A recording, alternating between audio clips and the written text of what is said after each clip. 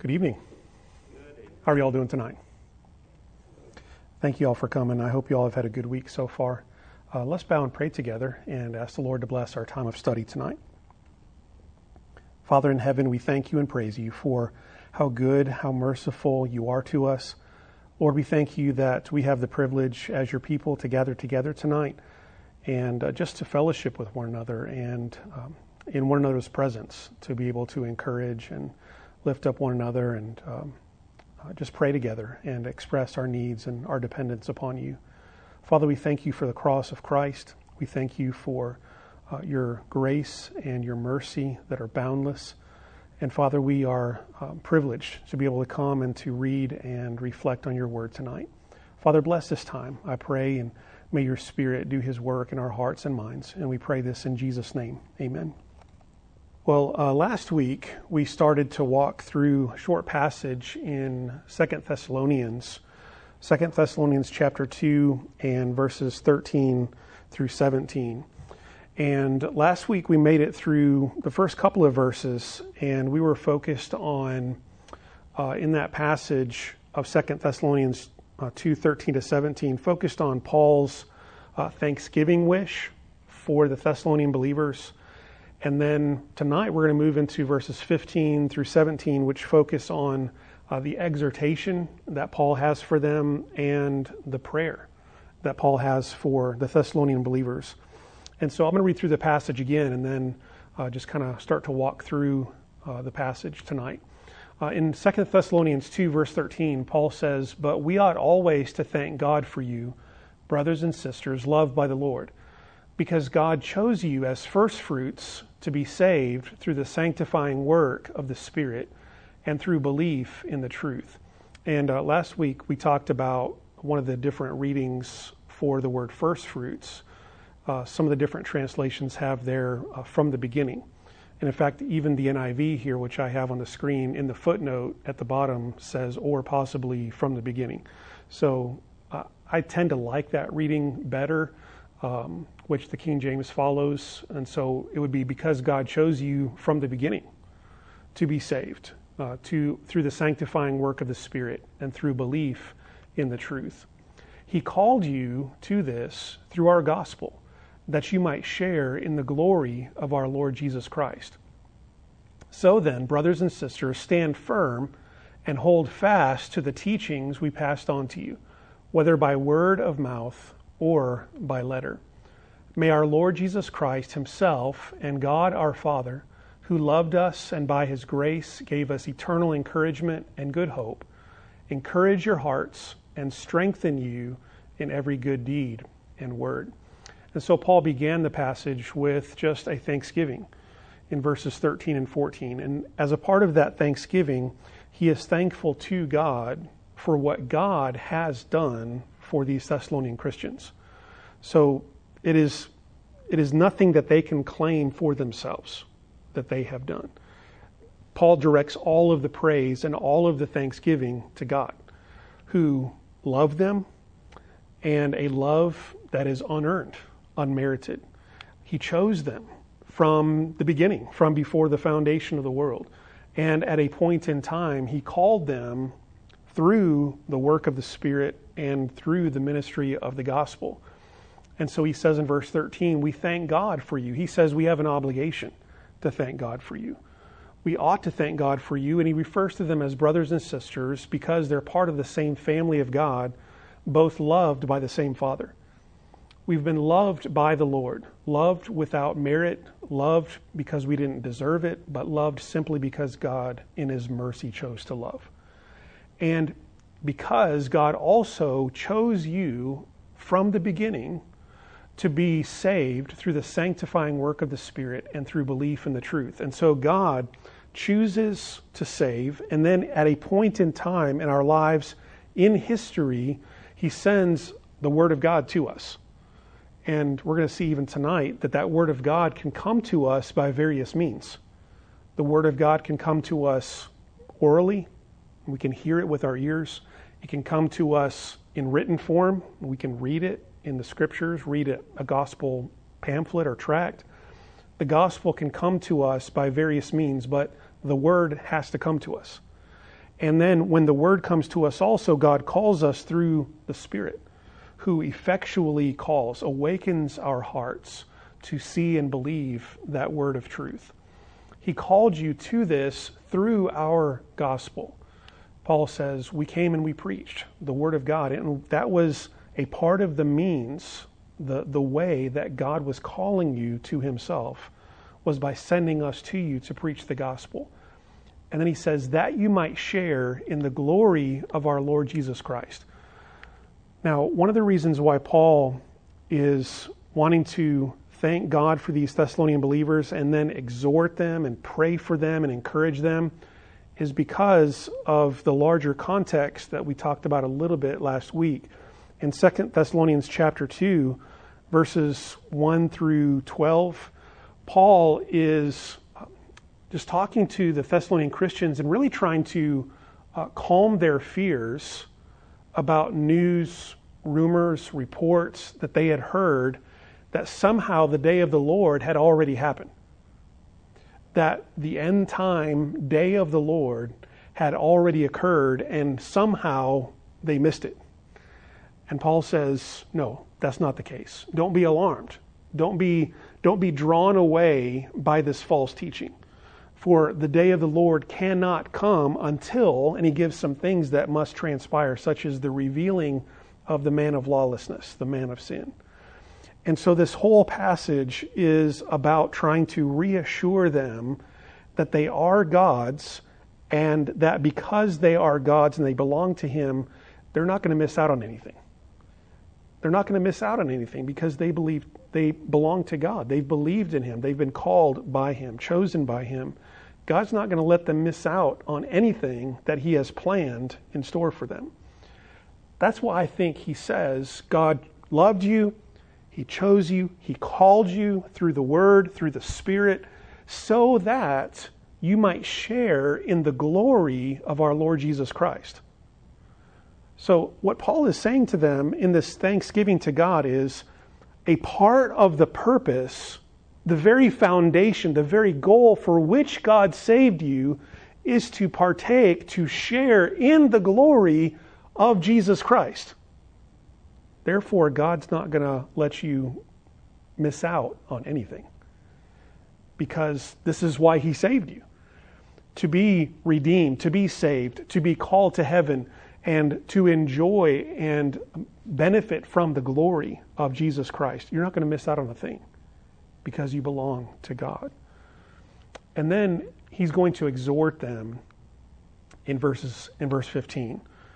And I love the way that Paul does this in this very short passage, and it really fits a pattern that he does in many of his letters. And that is, first he reminds us what God has done, and then he gives us our response to that. Now, here's what we are called to do. So first he says, here's what God has done. God loved you. God chose you. God called you. Thanks be to God for what he has done for you. But then the logic of Paul's argument is not, okay, sit back, take it easy, and relax, because God has done this for you. That's not his logic at all. His logic in his argument is God has done all this for you, loved, called, chosen you, therefore stand firm. Therefore hold tightly to the gospel. So rather than God's work for us giving us an excuse to do nothing, rather God's work for us gives us the exhortation and the power to do what God calls us to do. John Stott puts it this way in his commentary. He says, he did not conclude that because God had chosen and called the Thessalonians and would establish them and bring them to glory, that he and they could sit back and do nothing. On the contrary, he had previously sent Timothy to establish them, 1 Thessalonians 3:2. And now he passes immediately from his confident thanksgiving first to an earnest exhortation to them to stand firm, and then to an equally earnest intercession that God will establish them. And so he moves from, here's what God has done, now therefore here's what God has called you to do. And that is to stand firm and hold tightly. And so in verse 15, he says, so then, I mean, in light of this, in light of what God has done for you, family of God, brothers and sisters, stand firm. Now, this word stand can mean in a literal sense to stand in a place, and physically to stand and kind of brace yourself as if a strong wind or a force were going to try to push you. And so find your ground, establish your footing, and stand firm. The word can have that physical meaning to it. And from that comes the more figurative meaning of stand firm ideologically, or in what you believe, in your conviction, in what you hold to as the truth. And that's how Paul means it here. So based on what you have been taught, what you have heard, stand firm. Don't let all these other reports and news and different doctrines that are blowing around out there, don't let them move you. Don't let them blow you down. Stand firm in what you believe, and hold fast to the teachings we passed on to you. Again, literally, to hold with the hand, to grip tightly. But figuratively, when talking about in this area of belief, it is to hold tightly with all of your conviction to what you have believed, to what you have been taught. Stand firm, hold tightly. And I love, again, in John Stott's commentary, he gives the imagery of a hurricane that is blowing, and you have to hold your ground, hold on to the mast, if you will, if you're in a ship. Grab hold of something and take your footing, because a large wind is seeking to blow and knock you down. And the wind that Paul has in mind here that could potentially knock them down is false teaching.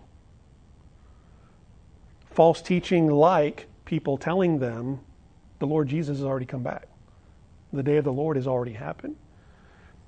And Paul says, don't be alarmed by that. Don't let people blow you here and there by every wind of false doctrine, he says in another place.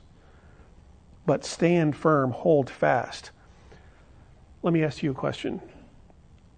Has that exhortation really changed at all in the last 2,000 years? It really hasn't, has it?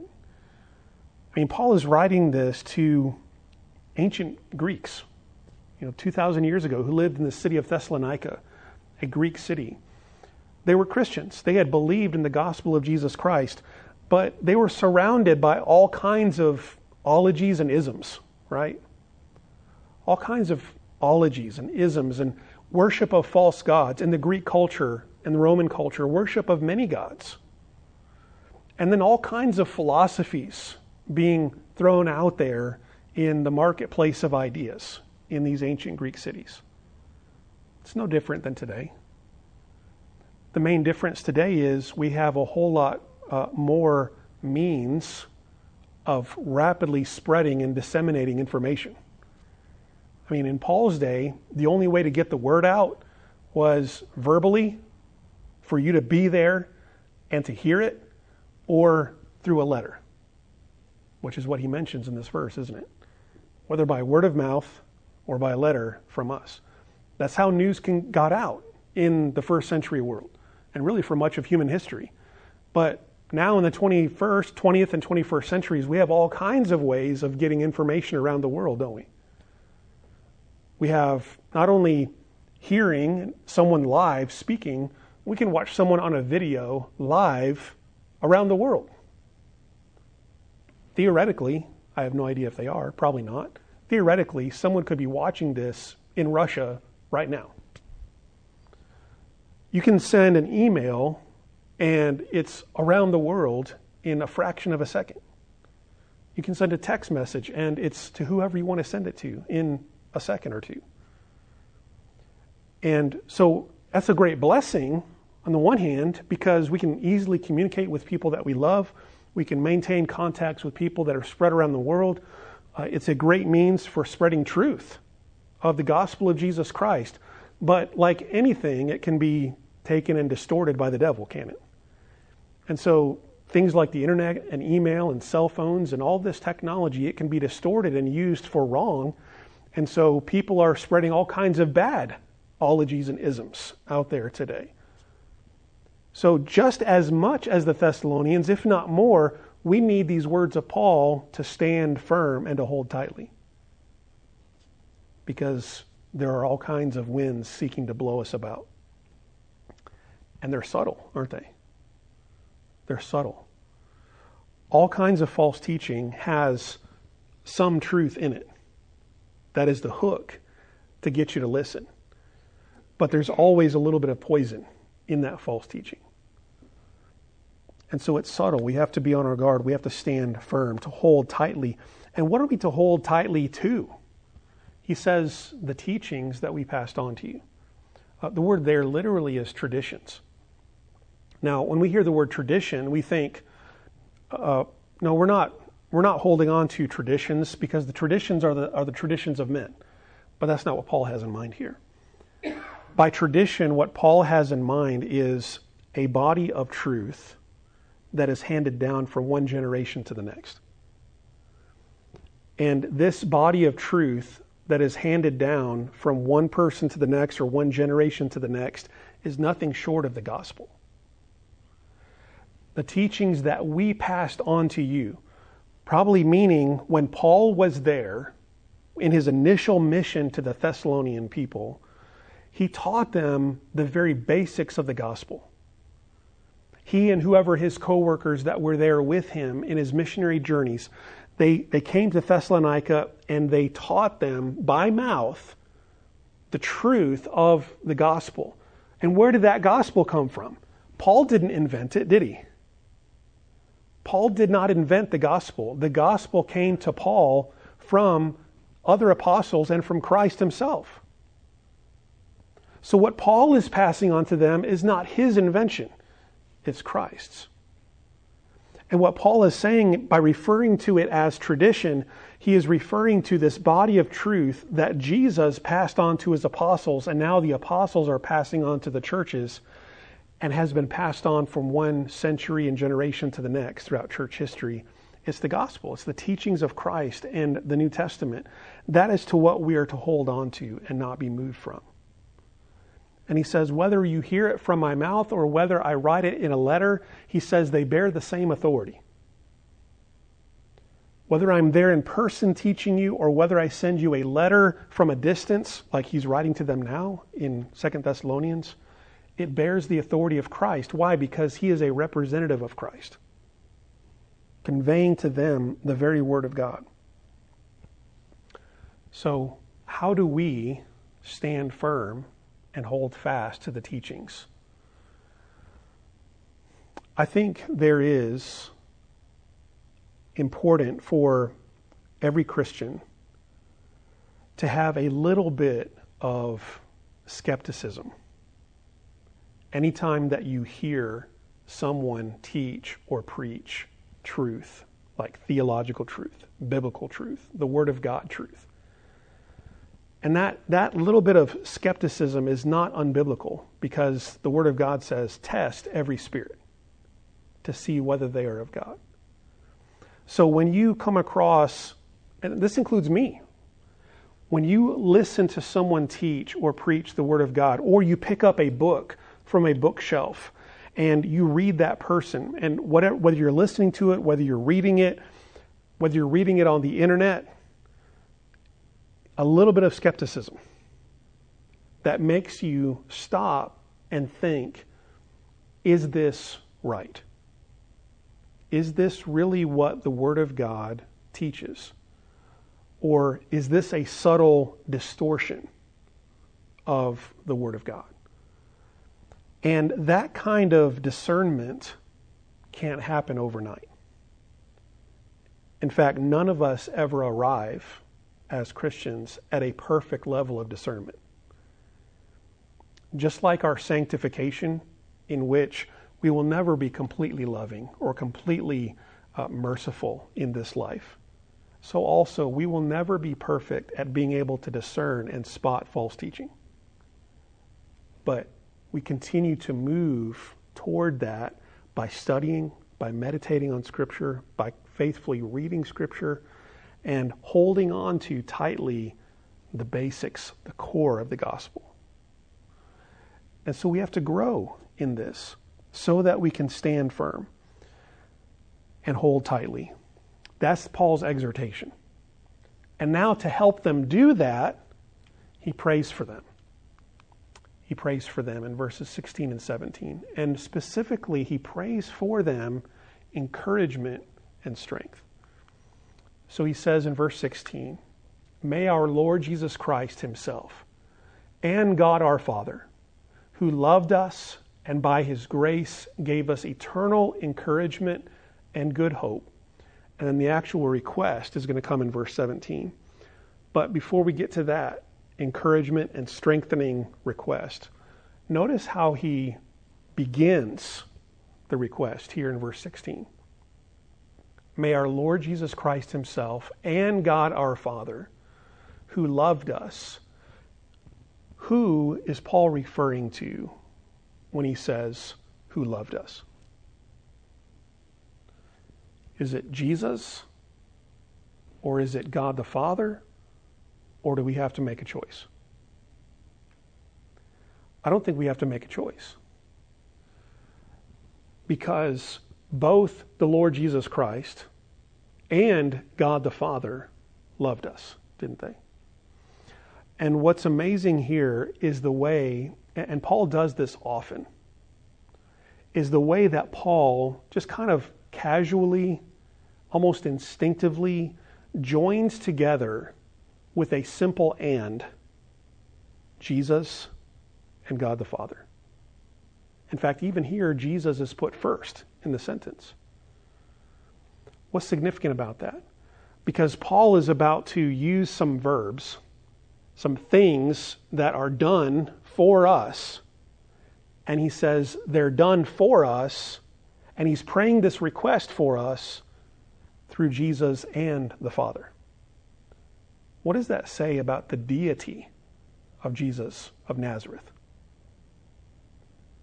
He's fully God, isn't he? He's fully God. And so sometimes when people say, "Show me verses, show me proof of the deity of Jesus Christ," sometimes we'll go to verses that very explicitly say that, like John 1:1. "In the beginning was the Word, and the Word was with God, and the Word, who later became flesh, was God." So we go to verses like that. But don't miss verses like this, that don't come right out and say, Jesus is fully God, fully divine.